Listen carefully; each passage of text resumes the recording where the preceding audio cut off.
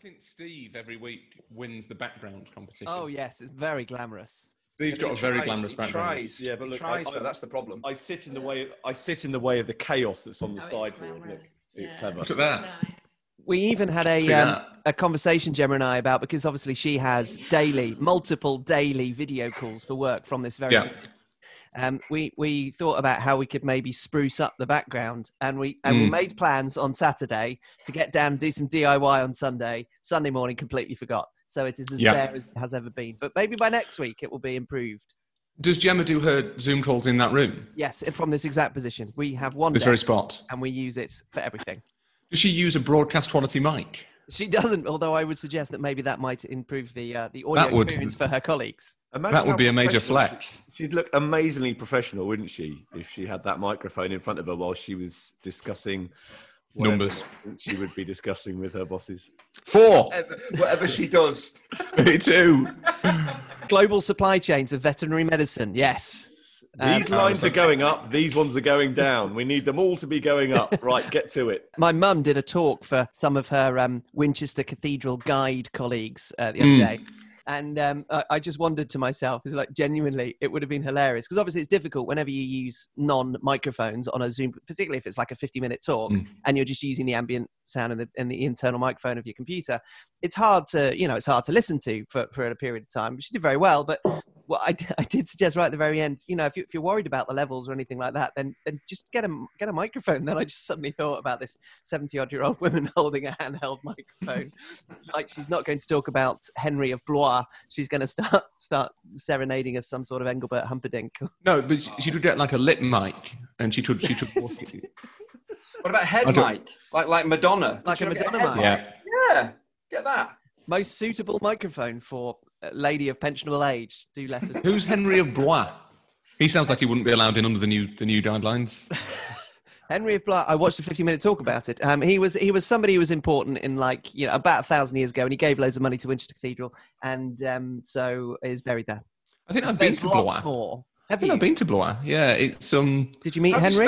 How do you spell it? Blois, I believe. Blois. Correct. Oh, okay. Blois. Okay. I think Blois is in that bit of France where they play rugby. That's where I think Blois is. That bit of France, as in France.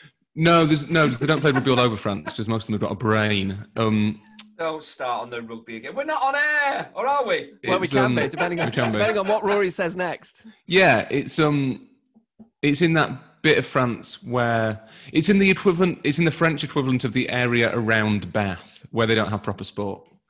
Whoa. Hold on now. What are you saying, proper sport? What do you mean? What are you saying? Where they're so kind of devoid of things to do that they have to play rugby. We need to start the podcast because I'm getting very, very... It's between... I have been to Blois. It's between Orléans and... you're Googling it. I can see that you're Googling I was checking. it. This is not off the top of your head. You're Googling it and you're glancing down at the computer screen, you cheat. That's what it's for. It's between Le Mans and Orléans. Blois. Sort of south of both. Yeah, Le Mans don't have any sport going on there, do they? In fact, just off the top of my head, I would say that it's longitude and latitude. This is where I cut in. This is Beast Menu, the podcast where four friends talk football over food. I'm Hugh Ferris. Joining me are three fine gentlemen of 199 previous set-piece menus. Rory Smith, writer for a fancy newspaper. Stephen Wyeth, commentator for two national broadcasters. And Andrew George Hinchcliffe, commander of the Gantry, loyal servant to Sky Sports, father to all 90s left wing-backs, husband to at least 2 wives, and Paul Jewell will have his vengeance in this life or the next. That's the greatest intro. Can I have that on my headstone, please, when I finally croak it? It will be very expensive because they do it by the letter. I'm worth it. I'll pay for it. The food is cake. Oh, birthday cake. We shouldn't really have a cake because it's not a birthday. It's not an anniversary. But for number 200, we have 2 very large candles in what is actually a very small cake. So by the methods of not having any fire in the house and also not really wanting to buy a very large cake for one person, here is a cake. Congratulations. Everybody. Set piece menu number 200. That's amazing. It is actually a birthday this week, Hugh. It's Ed's third birthday. Ed's third birthday. Either tomorrow or yesterday, depending on your perspective. Well, happy birthday to Ed. Would he like an extra candle and that lemon drizzle cake being sent to him? Well, so there's a Topsy and Tim book that Ed really liked about their birthday.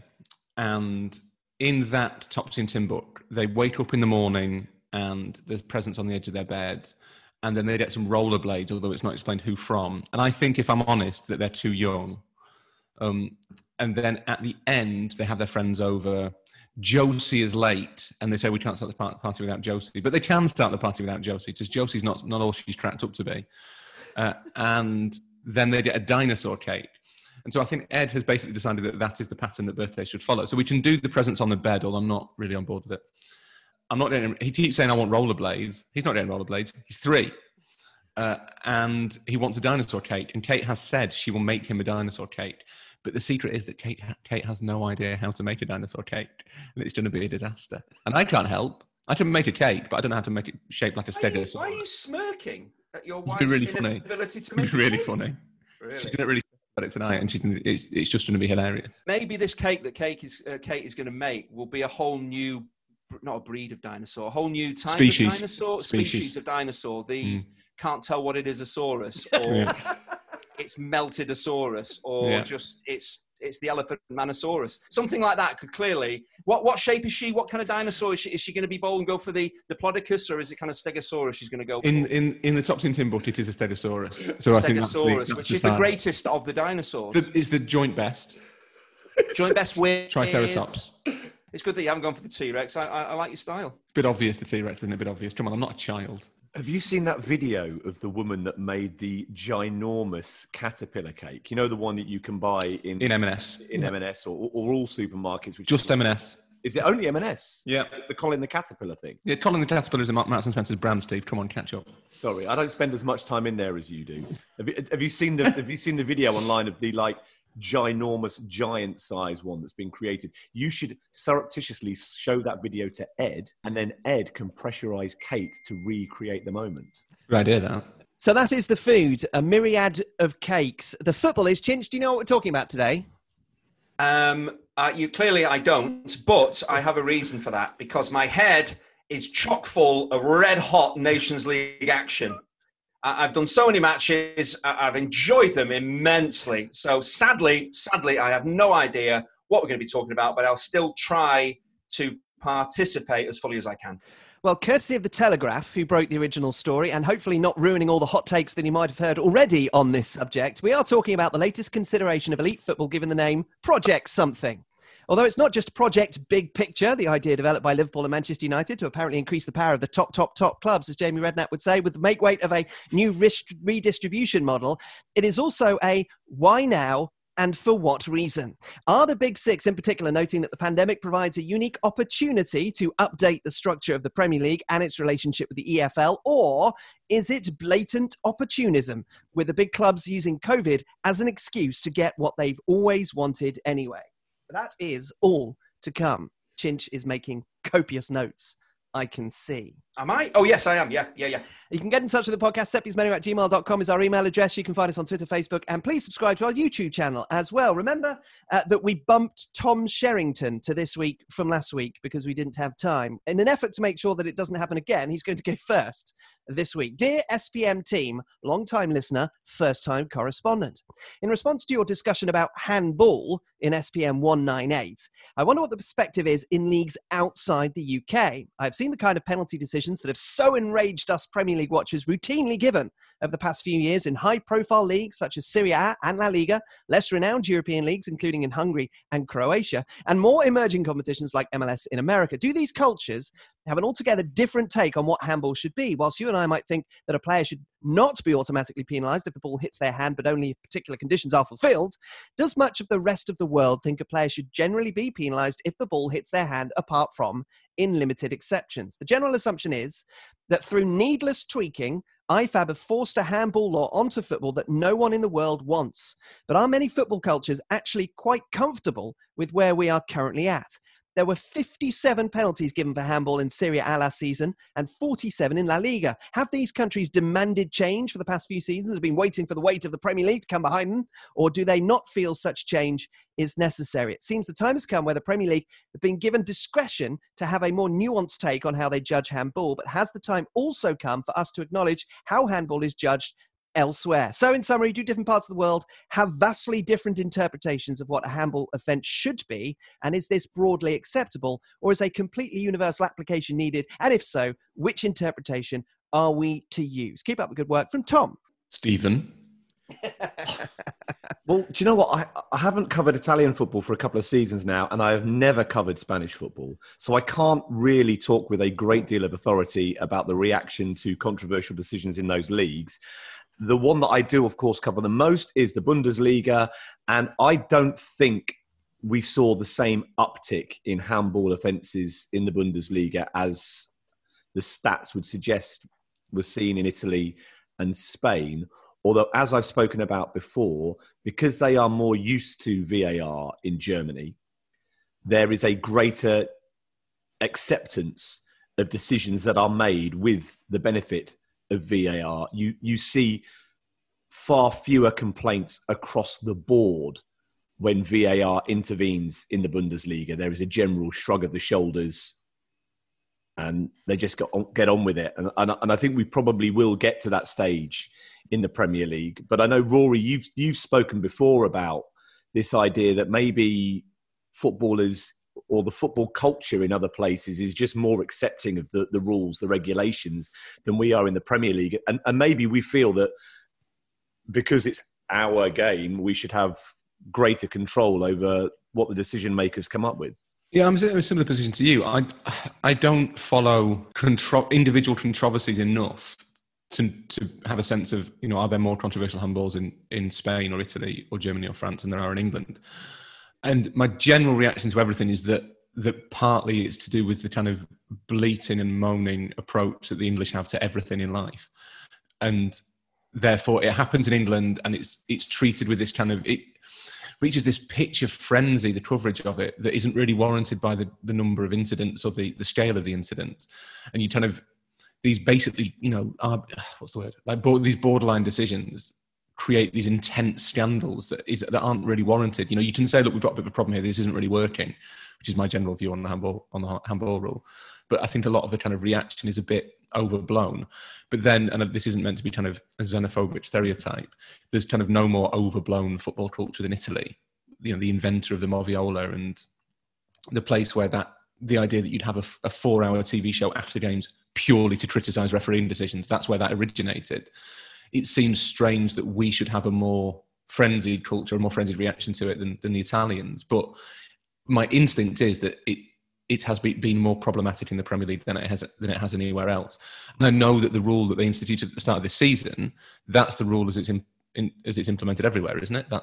Basically that brought us into line with Europe. So my guess is that, I don't know, maybe Steve's right. Maybe Steve's right to say that because it's, in inverted commas, our game, we feel as though we feel any change to it a little bit more personally, despite the fact that it's David Ellery who's doing it and he's British. But the individual European leagues wouldn't have lobbied for the change in the law, because it seems as if the law's been changed to take the hand out of football completely. That seems to be what it was designed to do. So the hand would play no part in any creation of goals or scoring of goals. So they changed the law by which then the individual leagues then follow. But then I suppose the only natural kind of course of events is for things to happen, let things play out, see what decisions are made following that law. And then if certain leagues aren't happy with it, but it has to be something that every league agrees to. The Premier League can say, well, we're really unhappy with this handball. We want it changed. But you can't just change that law, presumably, for the Premier League. You have to change it for La Liga and Serie A. You have to change it across Europe. That law has to be changed for all those leagues. So you can't independently say, we're not happy, so can you change our law for our game rather than anyone else's? I've done a couple of, not as many Nations League games as Chinch has done in the last few days, but I have done a couple. One of them on my own, one of them with the finest co-commentator in the industry. And I know we will talk a little bit more about Virgo's contribution to that game later on. Adam is a very good coach. I love working with Adam. I know he listens, and we get on very well. So I'm not having you lead the garden path that makes it seem Like, I only mentioned it, I know you like him. But in both he's good, Rory, but he's clearly got work to do. Carry on, Steve. In both of the games that I've covered, there were incidents involving the ball striking the arm of a defender who had his arm in the teapot position. There was VAR in one of the games, there wasn't in the other. Neither penalty was given, and I reckon both incidents in the early weeks of the Premier League season would have led to penalty kicks, and they were both waved away without any sort of thought beyond it by the referee. And I think perhaps, whilst it's fashionable to blame the foreigners, it's Europe's fault, I think maybe, is there a chance that in the early weeks of the Premier League, we overdid it slightly? Possibly. Did we over-interpret the rule and then say, oh, this is what everybody else has been doing for the last couple of seasons, when in fact we got a little bit carried away? You say the defender's arms were in the teapot position. Was their other arm in the spout position? It was. And they were just fortunate. It's the natural defensive position for a fullback closing down an attacking player. This is how you would definitely say. That's what I was taught from very early on. Stand like a teapot, look like an idiot. That would suggest that the next great kind of development in football is to go from defenders closing down the high press in the teapot position would be to go full on walk like an Egyptian. That's the next step. Get Kieran Trippier belting down the right hand side to close down a winner with his arms going out like that. That would be people want to see. Thankfully, we are now going to move on. Laura Behrman gets in touch about last week's episode about team talks and press conferences. Dear Happy, Grumpy, Sleepy and Dopey. She says Hugh, Stephen, Chinch and Rory, respectively. I'm Dopey? Oh, yes. What? Yes, I thought it was nice. She makes that very clear, very clear. I think there is an additional avenue that was not discussed with regard to management. You know, Zoom can't handle 2 audio inputs at the same time, Rory. That's going to be really detrimental to Laura's email. I think there is an additional avenue that was not discussed with regard to, oh, by the way, you're not going to like the rest of this email either, I should preview, that was not discussed with regard to managers' comments to the press. To continue with the Mourinho example that was brought up in the podcast, we all seem to take it for granted that he's a wily operator, and of course, whatever he's saying publicly is highly strategic.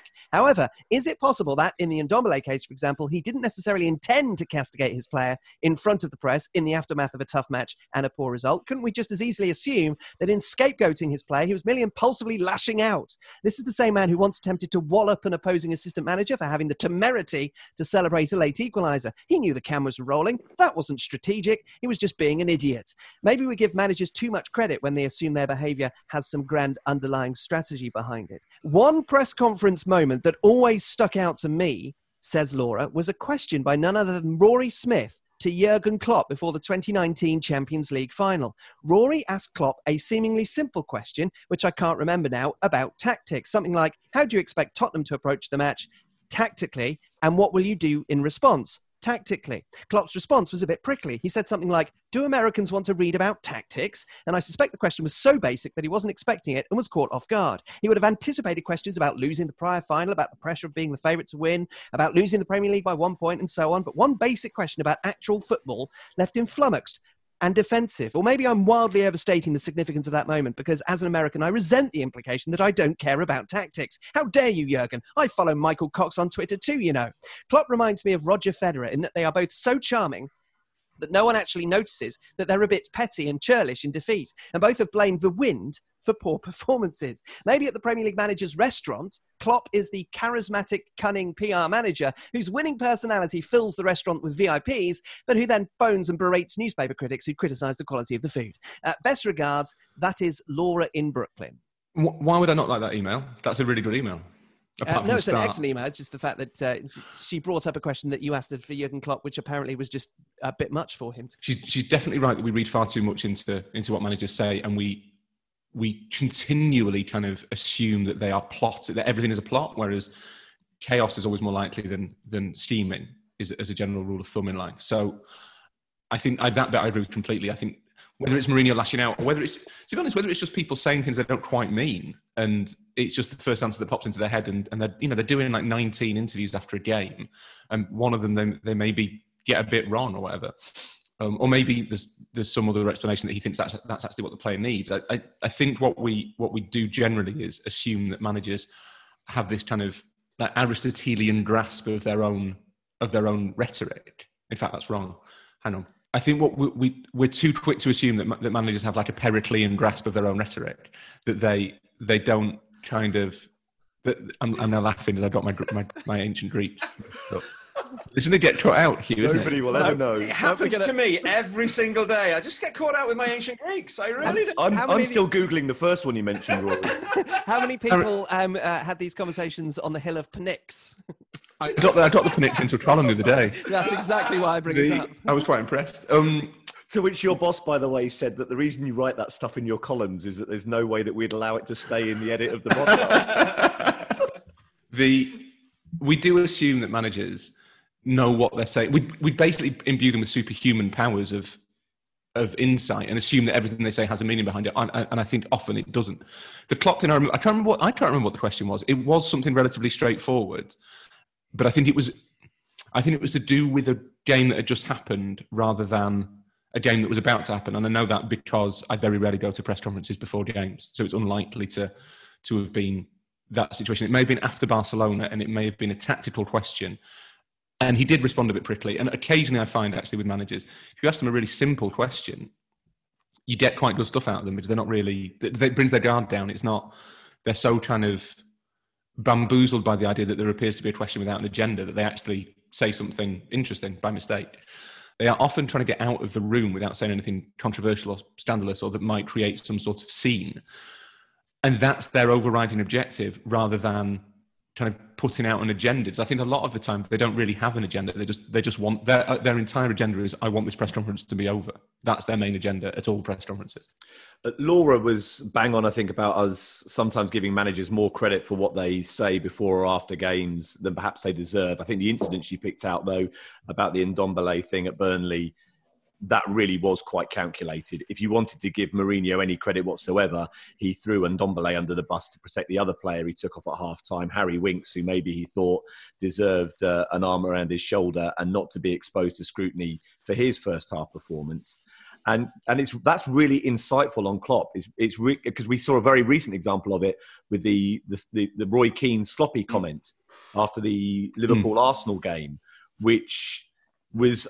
I think we talked about, it was a poor choice of words, but actually did highlight something, some frailties about their defensive performance that day, which were exposed a few days later quite catastrophically by Aston Villa. So actually, Klopp's whilst it was a really great exchange, and Klopp got an awful lot of credit for winning the verbal joust with Keane on that occasion, Keane's observation was actually quite prescient. Yeah, it was right. He was right. And you wonder actually whether that's why Klopp got annoyed.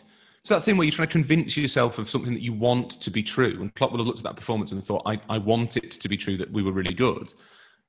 But he will have known in the back of his mind that they were sloppy at times. And as you say, that then bore fruit, 6 days later. So it may be that the annoyance was that Keane had kind of said something that kind of struck a nerve almost. Roy Keane actually said what maybe an interviewer would try to tease out of Jurgen Klopp himself in terms of how do you look at your own performance? Would he mention about maybe, we're a bit poor in this department? Keane said it. And maybe, again, that's why Jurgen Klopp, again, rather than him saying it, Roy Keane, but that's what the pundits are there for. That's what the journalists are there for, to have their say and say, well, I've weighed it all up. This is what I think. And then if a coach isn't happy about that, and I think Jurgen Klopp got the wrong end of the stick. He thought the whole performance was, he didn't say that. No, I said certain aspects were sloppy. So Klopp, I think, misheard and presumed it was the whole performance that Roy Keane was talking. So again, it got sorted out. But again, it's good. That's what, if I was there and I saw that, and again, the criticisms, and if a coach comes back to you and says, what do you mean? You can tell him exactly what you mean. So rather than the coach, hoping the coach is going to say it, which he probably never will, it is the job of the pundit or the journalist to actually say, I've seen enough football, I've played enough football. This is what I think. And again, then you've got to back that up. So you've got to know your stuff. The difficulty, that's absolutely right for pundits. The difficulty for journalists is that you're often there with different kind of jobs to do. So there will be a journalist whose job is to write the match report and say, this is what the game was like. For big games, there'll be a journalist whose job is to write the colour piece and pick out a specific aspect of the game and say, this is what I think of this. But there's also someone who's there just to write a news story. And the tradition within the British media is that news story has to be, it can't be, Liverpool were sloppy last night because this and this happened. The journalist explaining it has to be manager or player or whatever saying they were sloppy. And it's why you quite often see Roy Keane's words picked up and put on back pages, because the managers won't say what people want them to say, but Keane will give them a line. it's not the journalist's fault in the slightest, but it is a failing, I think, of British sort of football journalism convention almost. It doesn't need to be that way. It's actually quite an outdated model of doing it. If the journalist thinks it's sloppy, if the match report inside says Liverpool was sloppy, the back page would say Liverpool was sloppy. It's slightly disingenuous, and it's a convention that, to me, we need to kind of get rid of a little bit. There needs to be more analysis of occasions when managers misunderstand the nature of a question that's being posed, assume that something is behind it when it is not, and respond in accordance with that. So, for example, it's understandable perhaps that a manager will think that a Roy Keane comment will lack nuance, but actually there was an extra layer to what Roy Keane said, which was worth the consideration of the manager giving his response to. And the occasion with Pep Guardiola and Damien Johnson, I think it was in Pep's first or second year, where Pep just slightly misunderstood the nature of the question that was being asked, and therefore it escalated and escalated and escalated. And actually it was all based on the foundation of incredibly flimsy miscommunication or misunderstanding. And it was, he just was considered to be completely inappropriate in his behavior, when in fact it was just the tiniest of things. Finally, to a couple of emails prompted by the expertise-laden screwdriver talk from last week, Nick Misry in London has written in, "Dear all, there I was, feeding my poodle a bit of old sausage, listening to your latest pod and your various ruminations on screwdriver heads, when Rory posited that it was perhaps the most blokey conversation that you'd ever had. Giggle, I thought. Yes, what an astute observation by New York Times' Rory, as usual. But like most of Rory's astute observations, on second thoughts, what utter bunkum. Because I think I've listened... Because he says, I think I've listened to some 100-odd episodes of you four blokes talking, and last I checked, it's mostly been about football, bears and their severities, and most recently, which one of the various women in your lives made the best lasagna. Screwdrivers or no screwdrivers, Rory, I fear the blokey ship may have sailed."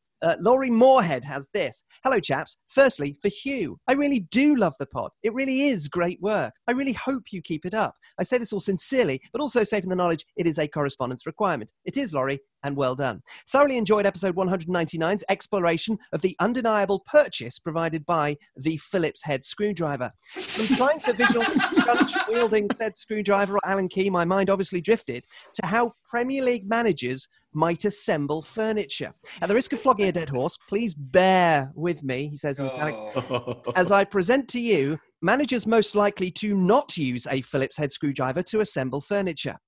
Manager most likely to implement overlapping joints, Chris Wilder. Manager most likely to arc weld steel, Slaven Bilic. Manager most likely to order from IKEA and pay for at-home assembly, Frank Lampard. Manager most likely to construct initially impressive furniture that falls apart after 3 years, Jose Mourinho. Manager most likely to buy aged but still premium pieces from Gumtree, searching the Chelsea and Kensington area, Mikel Arteta. And manager most likely to lose their pencil behind their ear during construction, Roy Hodgson." All the best from Laurie. Excellent work, Laurie. Thank you very much indeed. Correspondence of any kind to setpiecemenu@gmail.com. Now, one of the subjects that we've often returned to on Set Piece Menu, and one that has had significant consideration, particularly over the course of the last few months, is the structure of English football. We've wondered if Leagues 1 and 2 should be regionalised. We've considered how the paradox of financial sustainability and wish fulfilment cripples so many lower league clubs. You've told us about salary caps and what you think of them, while all the time trying to reflect the unique nature of the pyramid and how it is something that should be protected. Even though, in the face of such overwhelming and yet underwhelming content, there are those who have come up with a different idea, one that we had not considered. In simple, very simple terms, the Project Big Picture idea, developed by the owners of Liverpool and Manchester United initially with the support of a number of Premier League clubs, it would appear, and an on-the-record endorsement from the EFL, would reduce the Premier League to 18 teams, change the voting rules and the playoffs, scrap parachute payments to the EFL, replacing them with a £250 million rescue fund up front, and then 25% of the Premier League's annual income. And finally, both the League Cup, hooray, and the Community Shield, boo, would be abolished, so any future Andy Hinchcliffes would have only one trophy in their cabinets. There has been considerable condemnation of not only the deal, but the way that it was worked on in secret. The Premier League, the government, the Football Supporters Association do not like it. But there should be no doubt that if this has the slightest of chances of coming about, it is because of the context provided by the coronavirus pandemic. Are those clubs in favour of the idea, seeking to restructure English football because COVID has shone a light on the problems therein? Or are they using it as an excuse to get what they might have wanted all along? So is this an opportunity or opportunism? So my reaction initially to reading it was one of complete bafflement. I felt as though I should have a really strong opinion, but didn't. So I spent most of Sunday trying to work out what I thought and getting increasingly stressed about it because I felt it was the sort of thing that, given my job, I should probably have an opinion on. You asked the audience, though, Rory. How did that go? So, well, interestingly, until I was wrongly accused of being misleading by a Daily Telegraph correspondent. No, so the thinking behind that was that I saw a lot of reaction on social media that was, this is evil incarnate, this is a desperate power grab, isn't this awful, this is the end of football as we know it, all this kind of apocalyptic stuff. And basically one of my main reaction to it is that whenever anyone suggests any change at all in football, the reaction is, no, can't do that, don't like it, leave it as it is. Even from people who would broadly, I think, agree with the sentiment that the current model is unsustainable and was probably unsustainable before COVID, that we were reaching a point where the problems were so entrenched and the sort of division so deep that we all kind of knew that something was going to have to change at some point. And that's not to say that this is perfect. It's obviously not perfect, but it isn't. I don't think it's an unreasonable starting point for a discussion. And so I just wanted to ask people basically for specifics that they objected to, and what most people came back with and said they don't like the change in the voting rights. They don't like the idea that power should be concentrated in the hands of effectively 6 clubs, so that the big 6 in the future can force through other changes unobjected. And I think that's completely legitimate. But what struck me as interesting was that a lot of the actual proposals people don't object to. There wasn't a groundswell of objection to the idea that you might get rid of the Community Shield. That's not something I agree with. I don't really think the Community Shield is a problem for anybody, but people didn't seem to have a big issue with the idea that it might be banjaxed. Same with the League Cup. There's not a great, huge amount of objection to maybe getting rid of the League Cup or maybe making it elective. There isn't an objection, obviously, to the upfront fee that would be given to the EFL to bail them out. There's not an objection to to ending parachute payments, which the EFL themselves have been asking for ages anyway. A more equitable revenue redistribution seems to make sense to quite a lot of people. The idea of having a women's Super League that is independent of both the Premier League and the FA, I think it's a really good idea. I think that makes sense. I don't know if enough money is put aside for it in the current proposals, but I think that the general principle of it is sound. The bit that people have a problem with is the idea of entrenching primacy through changing the voting rights, to the extent that I wonder actually if that is the bit that they would be prepared to get rid of. Because that doesn't make a huge amount of sense. You don't need that to force through all the other changes. The other big one that I thought you'd get a lot of objection to is the 18-team Premier League. But as far as I can tell, to me that actually makes quite a lot of sense. And as far as I can tell, there's not a vast amount of really spirited objection to that either. So I was intrigued. It was that tweet was kind of me trying to work out what I feel about it, but also trying to establish how much of the objection is there is a thing here that I don't like, and how much of it was this is change and I don't like change, everything should stay the same. And without being patronising, I do think that is a huge element of it. I don't know what people could suggest. If they came back and said, if a working group of Premier League teams came back and said, look, we've got this plan, what we're going to do is we're going to revert to the pre-1992 model of revenue distribution, where 50% goes to the top flight, 25% to the Championship, and 12.5% of all the money raised from TV revenue goes to Leagues 1 and 2. People would object. People would say, well, that's not good enough. It's going to leave, it's going to bankrupt the bottom half of the Premier League. It's going to do this, that, and the other. Football is hardwired to resist all change. But I think that change is there's now such a compelling case that change has to be made, and relatively quickly. As lots of people have said, there's nothing else on the table. There are no other ideas on the table to get the EFL through this and to change football's model.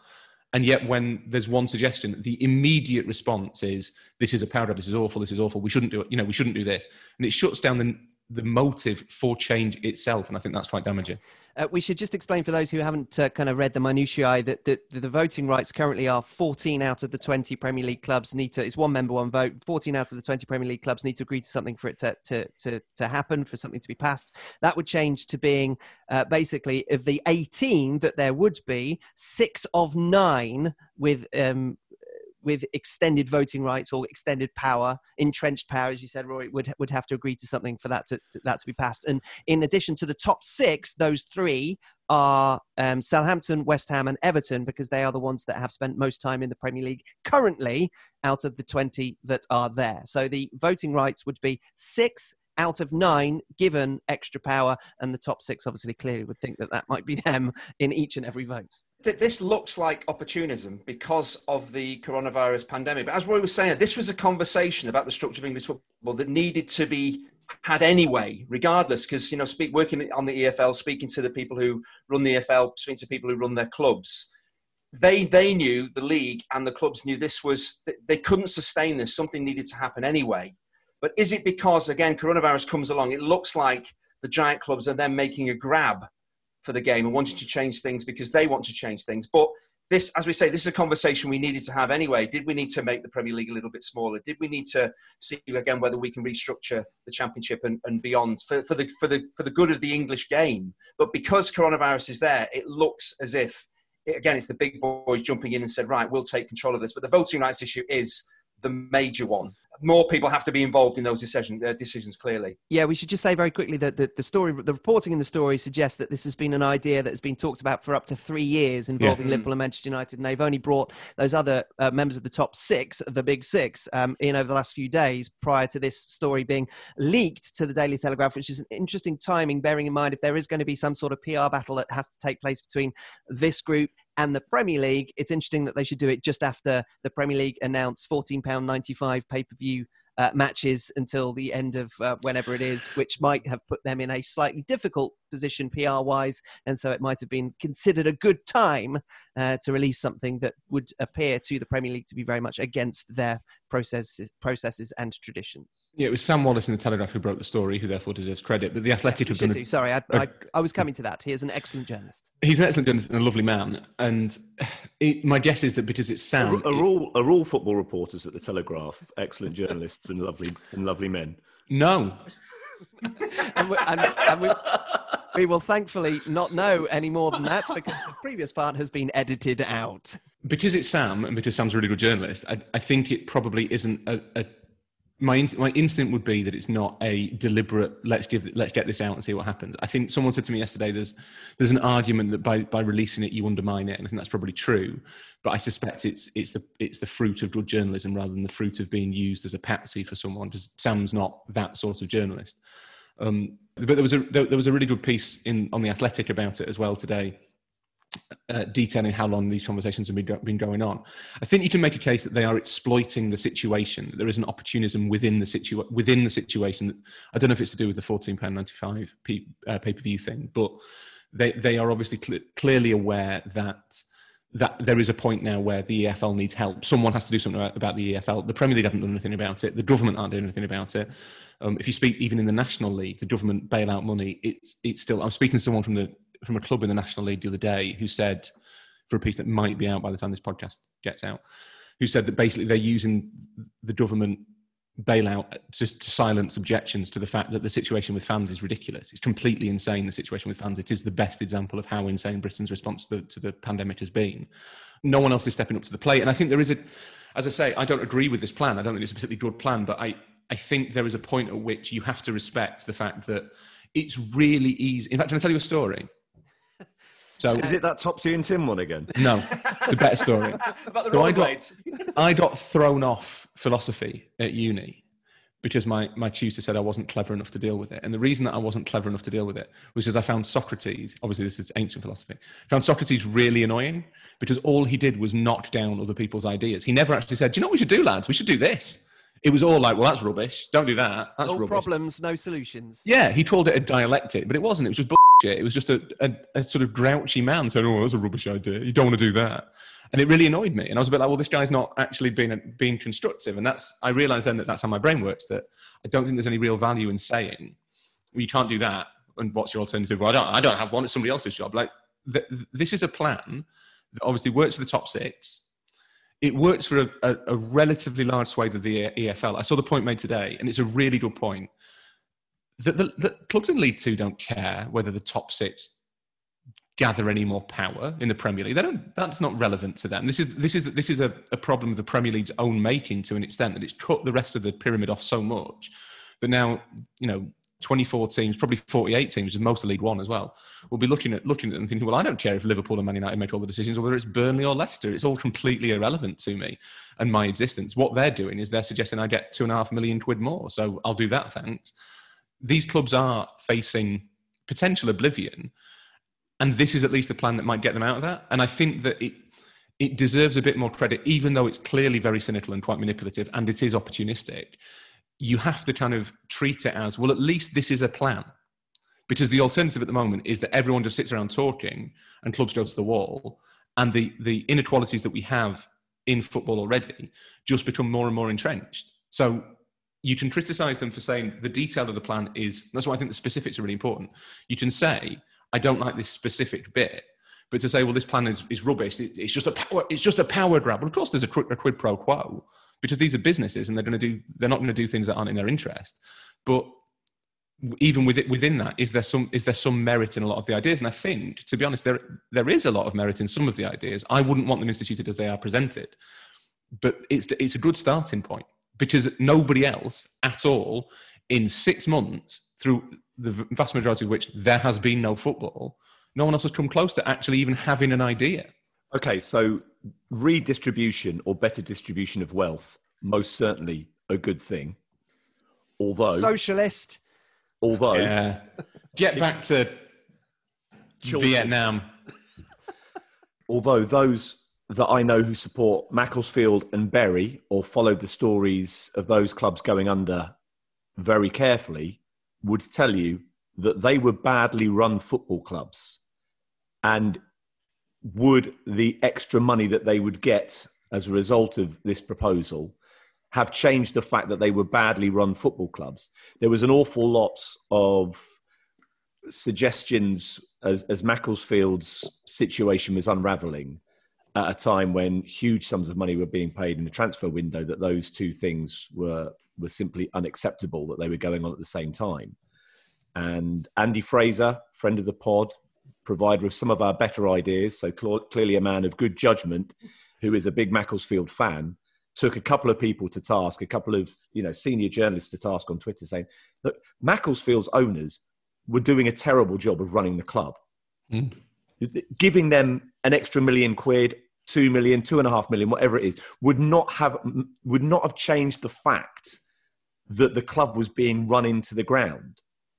So yes, the money needs redistributing, but surely the issue really is more of a structural thing. It's not just about giving clubs or the EFL more money. It's about making sure that the clubs are run in an appropriate way. And that wasn't the case at Macclesfield and Bury. They have gone out of business and decimated communities and people's livelihoods because of the ownership, not because they didn't get a greater share, or not just because they weren't getting a greater share of money filtering down from the Premier League. That might have helped them survive a little bit longer, but it wouldn't have ultimately changed their destiny. So that needs to be part of this conversation as well. And it feels to me a little bit as though this £250 million that's being talked about is a bribe, to all intents and purposes. Because bearing in mind that Premier League clubs spent £1.2 billion in the transfer window, it's a fairly small sum of money in terms of the money that is sloshing around in the Premier League economy. And are we saying, right, that amount of money, less than a quarter of what was spent in the summer transfer window, is solving, how long is that supposed to be solving the EFL's problems for before it rears its head again? Because it's certainly not going to be 25 years. We'll be back here with clubs going out of business very, very quickly again. Yeah, the £250 million is very much a bribe. But to play devil's advocate to an extent, if you're drowning and someone throws you a lifeboat in exchange for your vote, you're going to vote for it. Not if that lifeboat's got a slow puncher. And to be honest, mate, this is an excellent extension of the metaphor, but I think you'd take your chances, wouldn't you? If the alternative is no lifeboat, you'd still be like, well, yeah, all right, maybe. Let's see how slow it is. The other thing that I think is actually a really good idea is the abolition of parachute payments, which works in conjunction with the 250 million. The 250 million is to get the Football League through, basically. Yes, that's an upfront payment to get to basically try and fill the black hole that's been created by the pandemic. Then the 25% of all future income, that may be a lifeboat which has been made of slightly sturdy material. Well, so the difference is that at the moment, 92% of all Premier League TV money goes to Premier League clubs. 8% is used for solidarity payments and parachute payments. What they're basically saying is we'll reduce that to 75%, but we'll get rid of parachute payments. So you will all get some money everyone will benefit from the Premier League's kind of wealth. I think that in itself is a much better idea, and is also one that the EFL and particularly Rick Parry have been saying is necessary. And I think if you look at the effect that the parachute payments have on the Championship in particular, it not only it incentivizes somewhat. I think it was in that Athletic piece as well. I've read quite a lot about this. Martin Samuel's very good on it as well in the Mail, saying that it sort of deprives clubs of their right to gamble to get to the Premier League. Good. Clubs shouldn't be gambling to get to the Premier League. The problem in English football is that it is still a pyramid, but the drops from each level of the pyramid, certainly the top two, are far too steep. So you go into the Premier League, you get all this money, you spend it, you get relegated, and suddenly you're a bit like, well, we can't afford any of these wages, we don't have any money coming in. It's good if you are disincentivizing clubs from spending beyond their means to do that. If you're saying in the Championship, League One and League Two, you get a consistent sort of, rather than getting a big flood of money from the parachute payments to certain clubs, which then encourages everybody else around them to say, well, you look at wage inflation in the Championship, it's ridiculous. Because you've got so many teams in there with parachute payments that everybody else has to then spend just to keep up. And if you do have any ambition, you have to then match those wages, which means you're jeopardising the future of your club. Is what actually made Leeds getting up so remarkable, because Leeds came up without parachute payments. They've not had parachute payments for, I guess, 13 years. If you can say, well, look, you're going to get a smaller amount, but a steady amount to everybody, that is a better solution. That is a much better solution than parachute payments. And institute a salary cap as well that will prevent at least those wages becoming an issue longer than any parachute payments would have been serviced, for those clubs that went down. But we've said bribe, we've said quid pro quo. We're getting into the land of American presidential impeachment at the moment. But essentially, it's the same thing. Is that, Chinch, you mentioned about the opportunism because of the pandemic. Is there any situation that would have provided these set of circumstances that isn't the pandemic? Because I know probably not. No, probably not. It probably needed this shove to actually start things moving along, or the conversation to start properly. Right, and that is why we're having this conversation today about opportunity versus opportunism. Is there any difference between opportunity and opportunism? If there would have been no situation, I appreciate they've been talking about it for a while, but to kind of make this public, and I appreciate the point, Roy, you made about Sam Wallace. He's done the journalism, he's got it out, but it just happens to be at this time of great structural turmoil, financial instability in the game because of the pandemic. So is there any difference between opportunity and opportunism? If any stakeholder in this situation would seek a quid pro quo, and it just seems that quid pro quo or bribe is more palatable because of the environment in which it is being laid forth. Yeah, if it's opportunism, if you pass this money down, you have more control if that's what you're after. You pass the money down, and the clubs, as Steve said there, if clubs then mismanage that money and still go to the wall in time, the Premier League might well say, well, we've done our bit, we handed the money down, that's your problem, you've gone to the wall anyway. The opportunity would be to say, well, right, is it the Premier League's responsibility not just to pass the money down, but then to say we need to control how you manage that money? Because if you're still, like Macclesfield and Bury, if that's not going to make any difference in the long term for the next 20, 25 years, what is the point in handing that money down? But if you feel that is enough, handing the money on over to you, if you make mistakes, that's your lookout. If it's an opportunity for the Premier League to care about the structure of English football, then maybe things do need to be changed, but they need to maybe care more about how the lower league clubs run their businesses as well. Or is that not in the Premier League club's remit? We've got enough problems ourselves. We pass the money on. It is down to you now. We can't then say, well, right, we'll look at your books. Well, again, is there going to be a salary cap? We're going to look at transfer fees. We're going to look at everything to actually enable you to use that money year after year wisely and enable the pyramid to stay in place, because that would be the opportunity in all this, is to keep everybody alive, but keep everybody alive, not for the next 2 years, but for the next 20, 25 years. That's what Steve's talking about. The management of the lower league clubs is vitally something that's maybe been lost a little bit. With all the talk of money and vast sums of money, actually the day-to-day running of these clubs, if they're going to get run to the ground, no amount of money will ultimately save them. And how much of this conversation that we had during the pandemic was about those stakeholders being self-serving and needing essentially not to find any sort of agreement, but only propagating those views that will benefit them. So this story has been greeted with a whole load of disagreement. There are loads of people who say that they don't like the idea, but you can understand that there is not necessarily going to be some sort of consensus.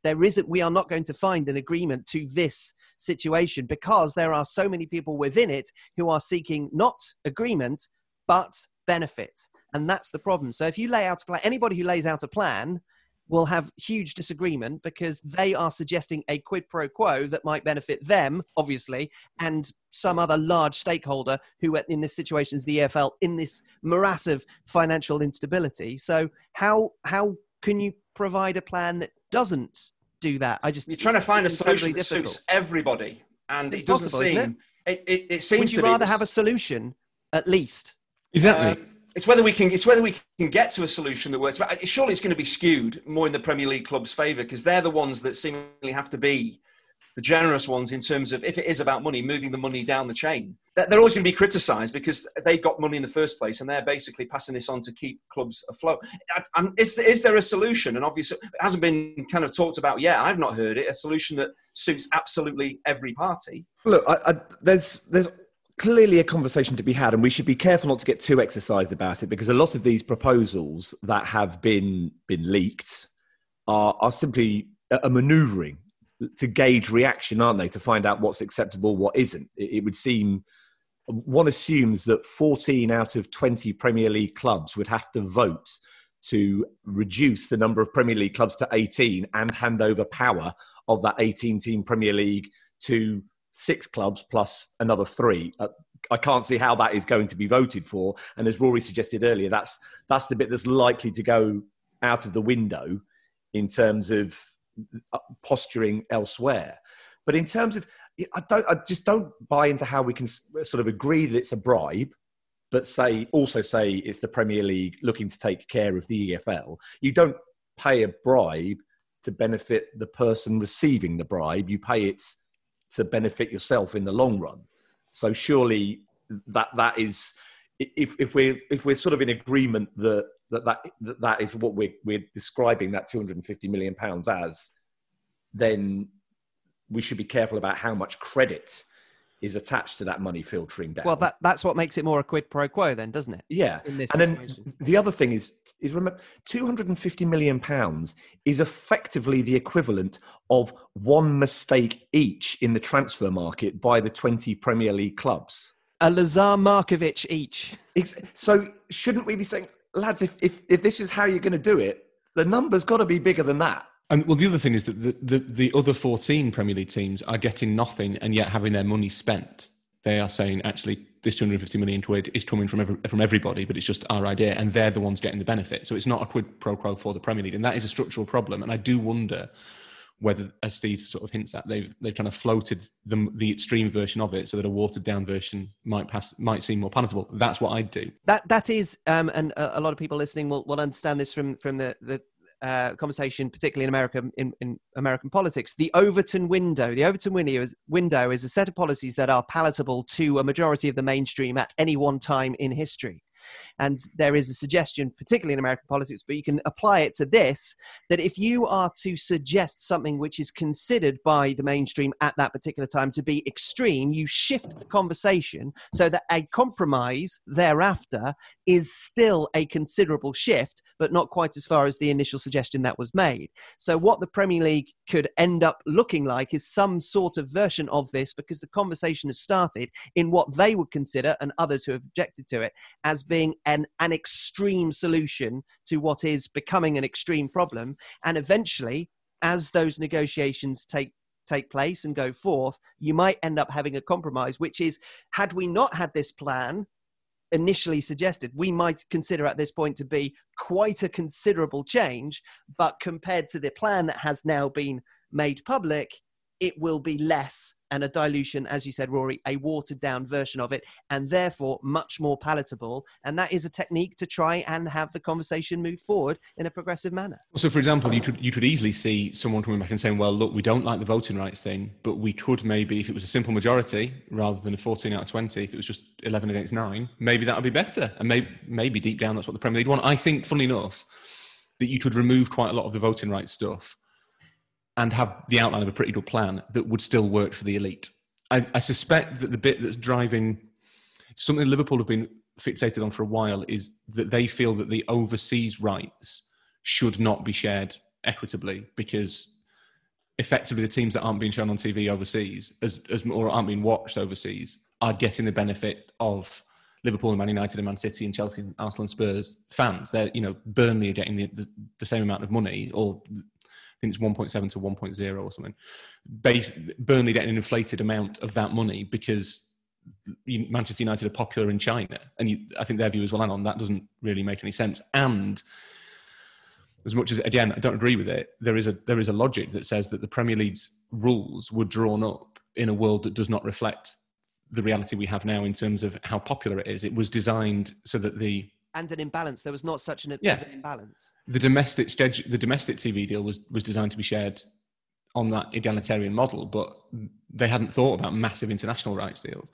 But the other thing that I think is really important is the longer. Sorry, Steve. The longer term context, which is it's not long since the Big Six and a few others were busy saying we want to play the season out. Do you remember this during the pandemic? That there was a big thing about whether we should play the season, and there were half a dozen clubs whose interest was basically, let's stop the season.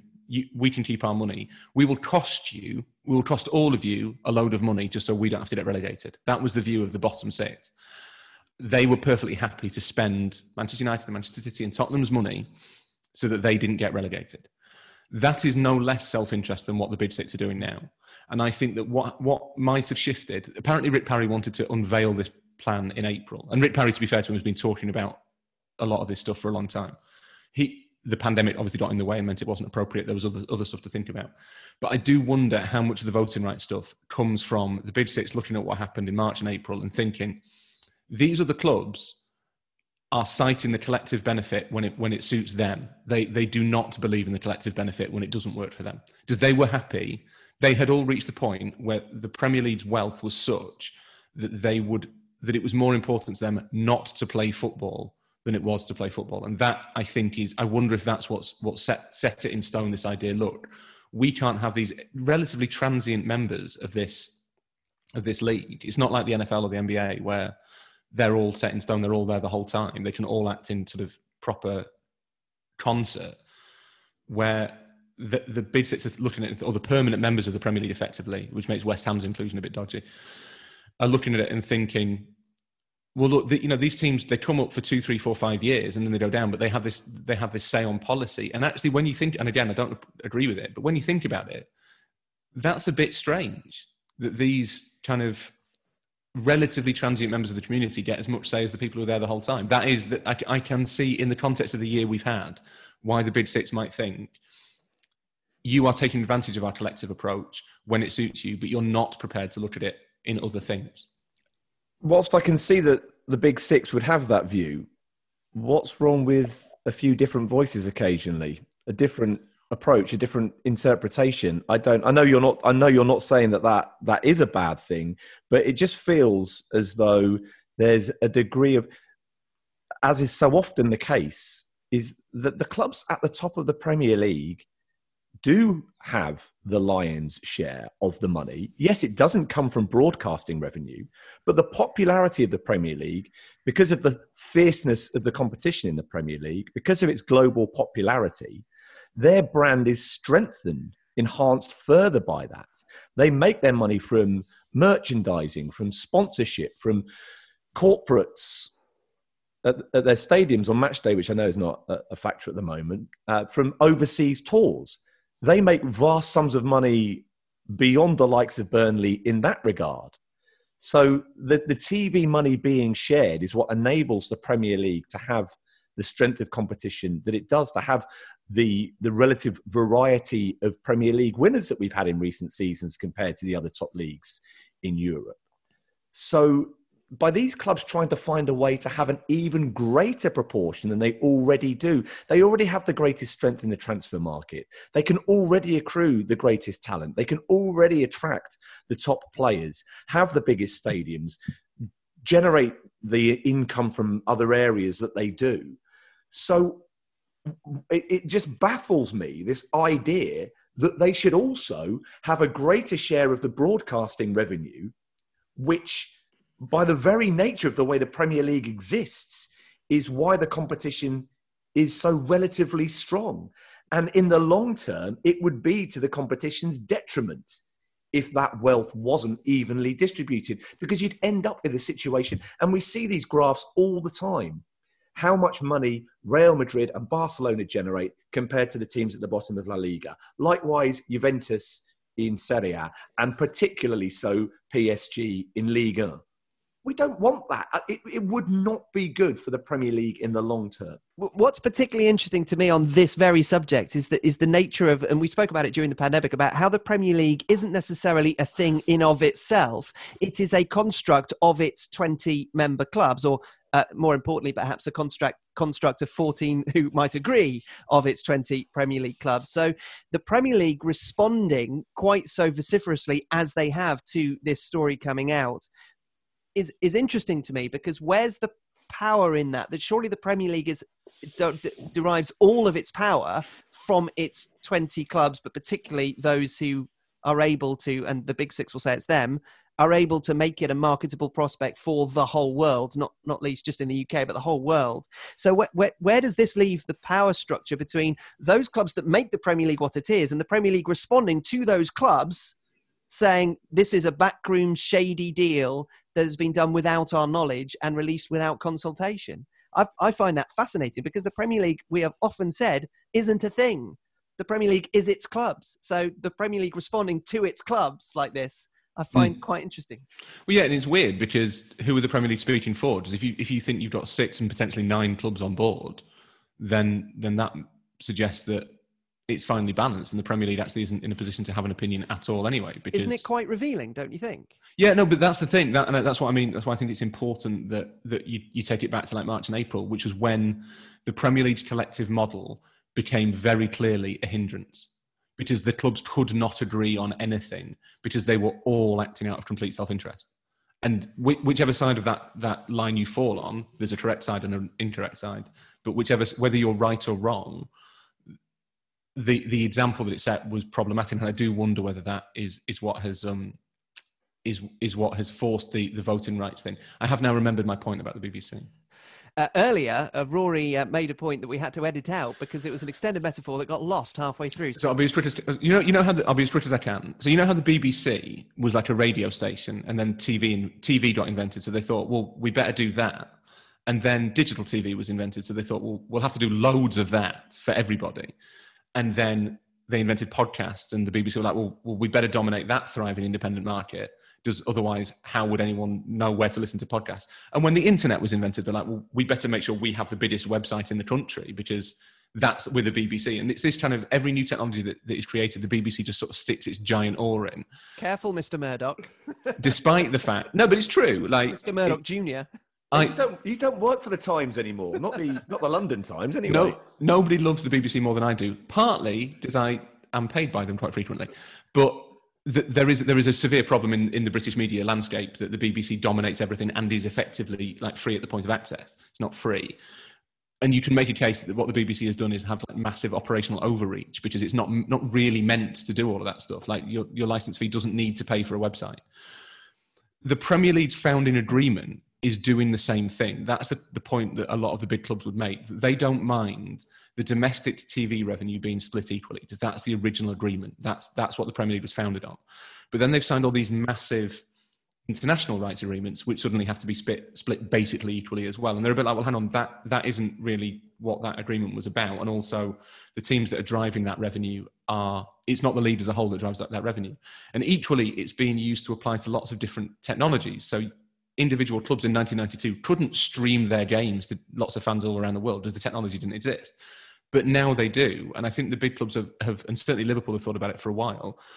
Their point has been, well, look, actually, maybe we need to reflect the fact that the world has changed a little bit, rather than taking this like envelope that on which are written it's like a menu, isn't it? On which are written the founding agreements of the Premier League, and apply it 30 years in the future when the world looked completely different. And that was my parallel. Well, there we will leave it. And if you're wondering where the tones of Andy Hinchcliffe and the contributions of his big brain were, he had to pop out to the loo during that conversation. So that's why he's been silent. Yeah, I did. But I was like everybody else. I was listening to I was being educated. So yes, I've been to the lavatory. I'm 51 years old. I can't sit here for an hour and a half. I'll need to go. My bladder's not that big and it's old. But it was such good content from Steve and Rory that I just let it wash over me and enjoyed it. I feel cleansed, educationally cleansed. But you will contribute to this, I can absolutely guarantee you. Now, last week's Soccer Story was the tease trailer for the full version, the feature release that you've all been excitedly looking forward to. It was much longer than 30 seconds. It didn't sound or look as good as the normal tease trailer that you'd see, but at least it didn't give away the ending because it hadn't happened yet. On Thursday evening, Chinch broadcasted live with esteemed commentator Stephen Wyeth for the very first time. So it is now time for Nevermind Jackanory, What a Soccer Story. This is when Andy Hinchcliffe and Stephen Wyeth tell us a very specific tale of one particular incident of their broadcasting day together, with all adult behaviour and libel-worthy details removed. Steve, I don't know whether I should start the story, but obviously I can fill in the listeners with lots and lots of detail. But I've co-commentated on hundreds and hundreds of matches, and I never truly felt that it could be it'd be spiritual. But working with Stephen Wyeth, I felt like I was floating. It was just so easy. It was like we'd worked together many, many, many, many times, and we clearly hadn't. But there was an understanding there. There was an empathy there. There was a love there, a commentary love in that booth. And it was absolutely joyous. That's how I felt. Steve, did you feel the same working with me? I think the feelings that were coursing through your veins were a consequence of a heavily glazed donut. Or and not just one. one. Yeah. But we went for the minis, which we felt, well, we're eating smaller donuts, but then we did eat more of them. And certainly the branded ones, I think we can now categorically say are considerably better than the ones that Hugh grabs for £1 for a pack of 4 from near the front door in Tesco. We always knew that, Steve. We always knew that. But it was always going to, having a donut with Hugh, a kind of a substandard donut with Hugh, and then having can we mention the brand of donut? We shouldn't really do that because there's many, many excellent donuts out there. There is only one brand of donut.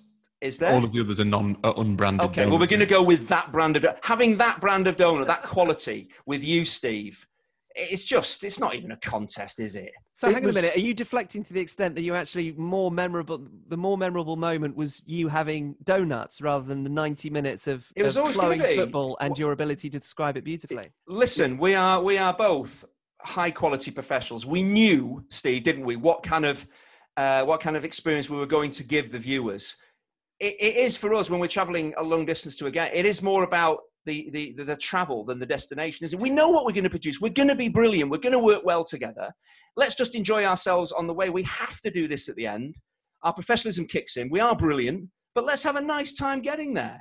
Did you have to be socially distanced in the booth? We had a Perspex screen between us. Right. Okay. Quite thick. As somebody on Twitter pointed out, it looks like Clarice was visiting Hannibal Lecter. Who was who? I think I know who was who. Were you Clarice? Yeah, I was. Steve is Clarice. Yeah. Really? Did you have? Partly because you were drinking Chianti. Did you have those moments that often a novice pair do, where you spoke over each other, or you weren't quite sure about what body language meant when to speak, and all that? The kind of problems that we have 200 episodes in. That is clear. As I say, we are professionals. We are quality. You employers, you get the best. That clearly never happened. The one thing that did happen that hasn't happened to me before, half-time, Steve says, are you a little bit hungry? So I said, yeah, I'll have something. Do you want sushi? Half-time sushi. No, you don't get that with Peter Drury or with Martin Tyler and Rob Hutt. Half-time sushi. Look, extraordinary experience. Tyler's given you a pasty at most. Or nothing. It was a joyous experience. I don't mind admitting that when that hard count of 10 came ahead of kickoff, Chinch, for us to pick up on the Nations League graphic, that I didn't have a few extra butterflies. Squeaky bum time. That moment suddenly, my mate might just be about to discover that I've been winging it for a while. I did feel the same, Stephen. I'm glad it wasn't just me. But I did think that I was going to need to make sure that if the first half didn't go well, and thankfully it did, it was a triumph. Yeah. I felt like our first half went nearly as well as Iceland's first half did against Romania.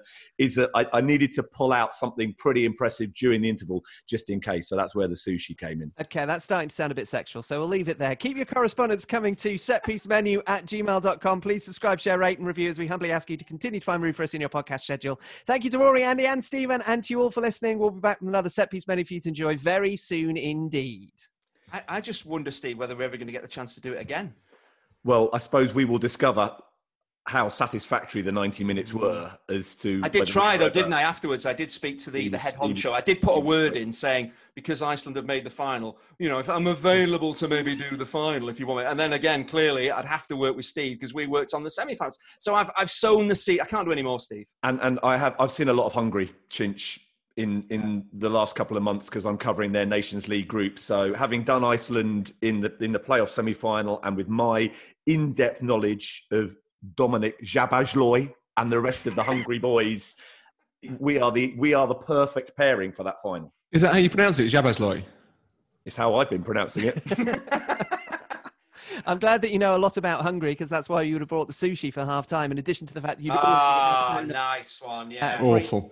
Pre-match. That's the kind of content you would have got if I had been doing the commentary on Nations League. So is there a sense that perhaps now that you'll be able to drop in a private joke or something about Attevelding in the next commentary? Oh, we did have a bit of a giggle, didn't we? There was one of the players coming off and trying to con the referee and waste a bit of time, Steve, didn't we? And you said, is that something you would do when you play? I was like, absolutely.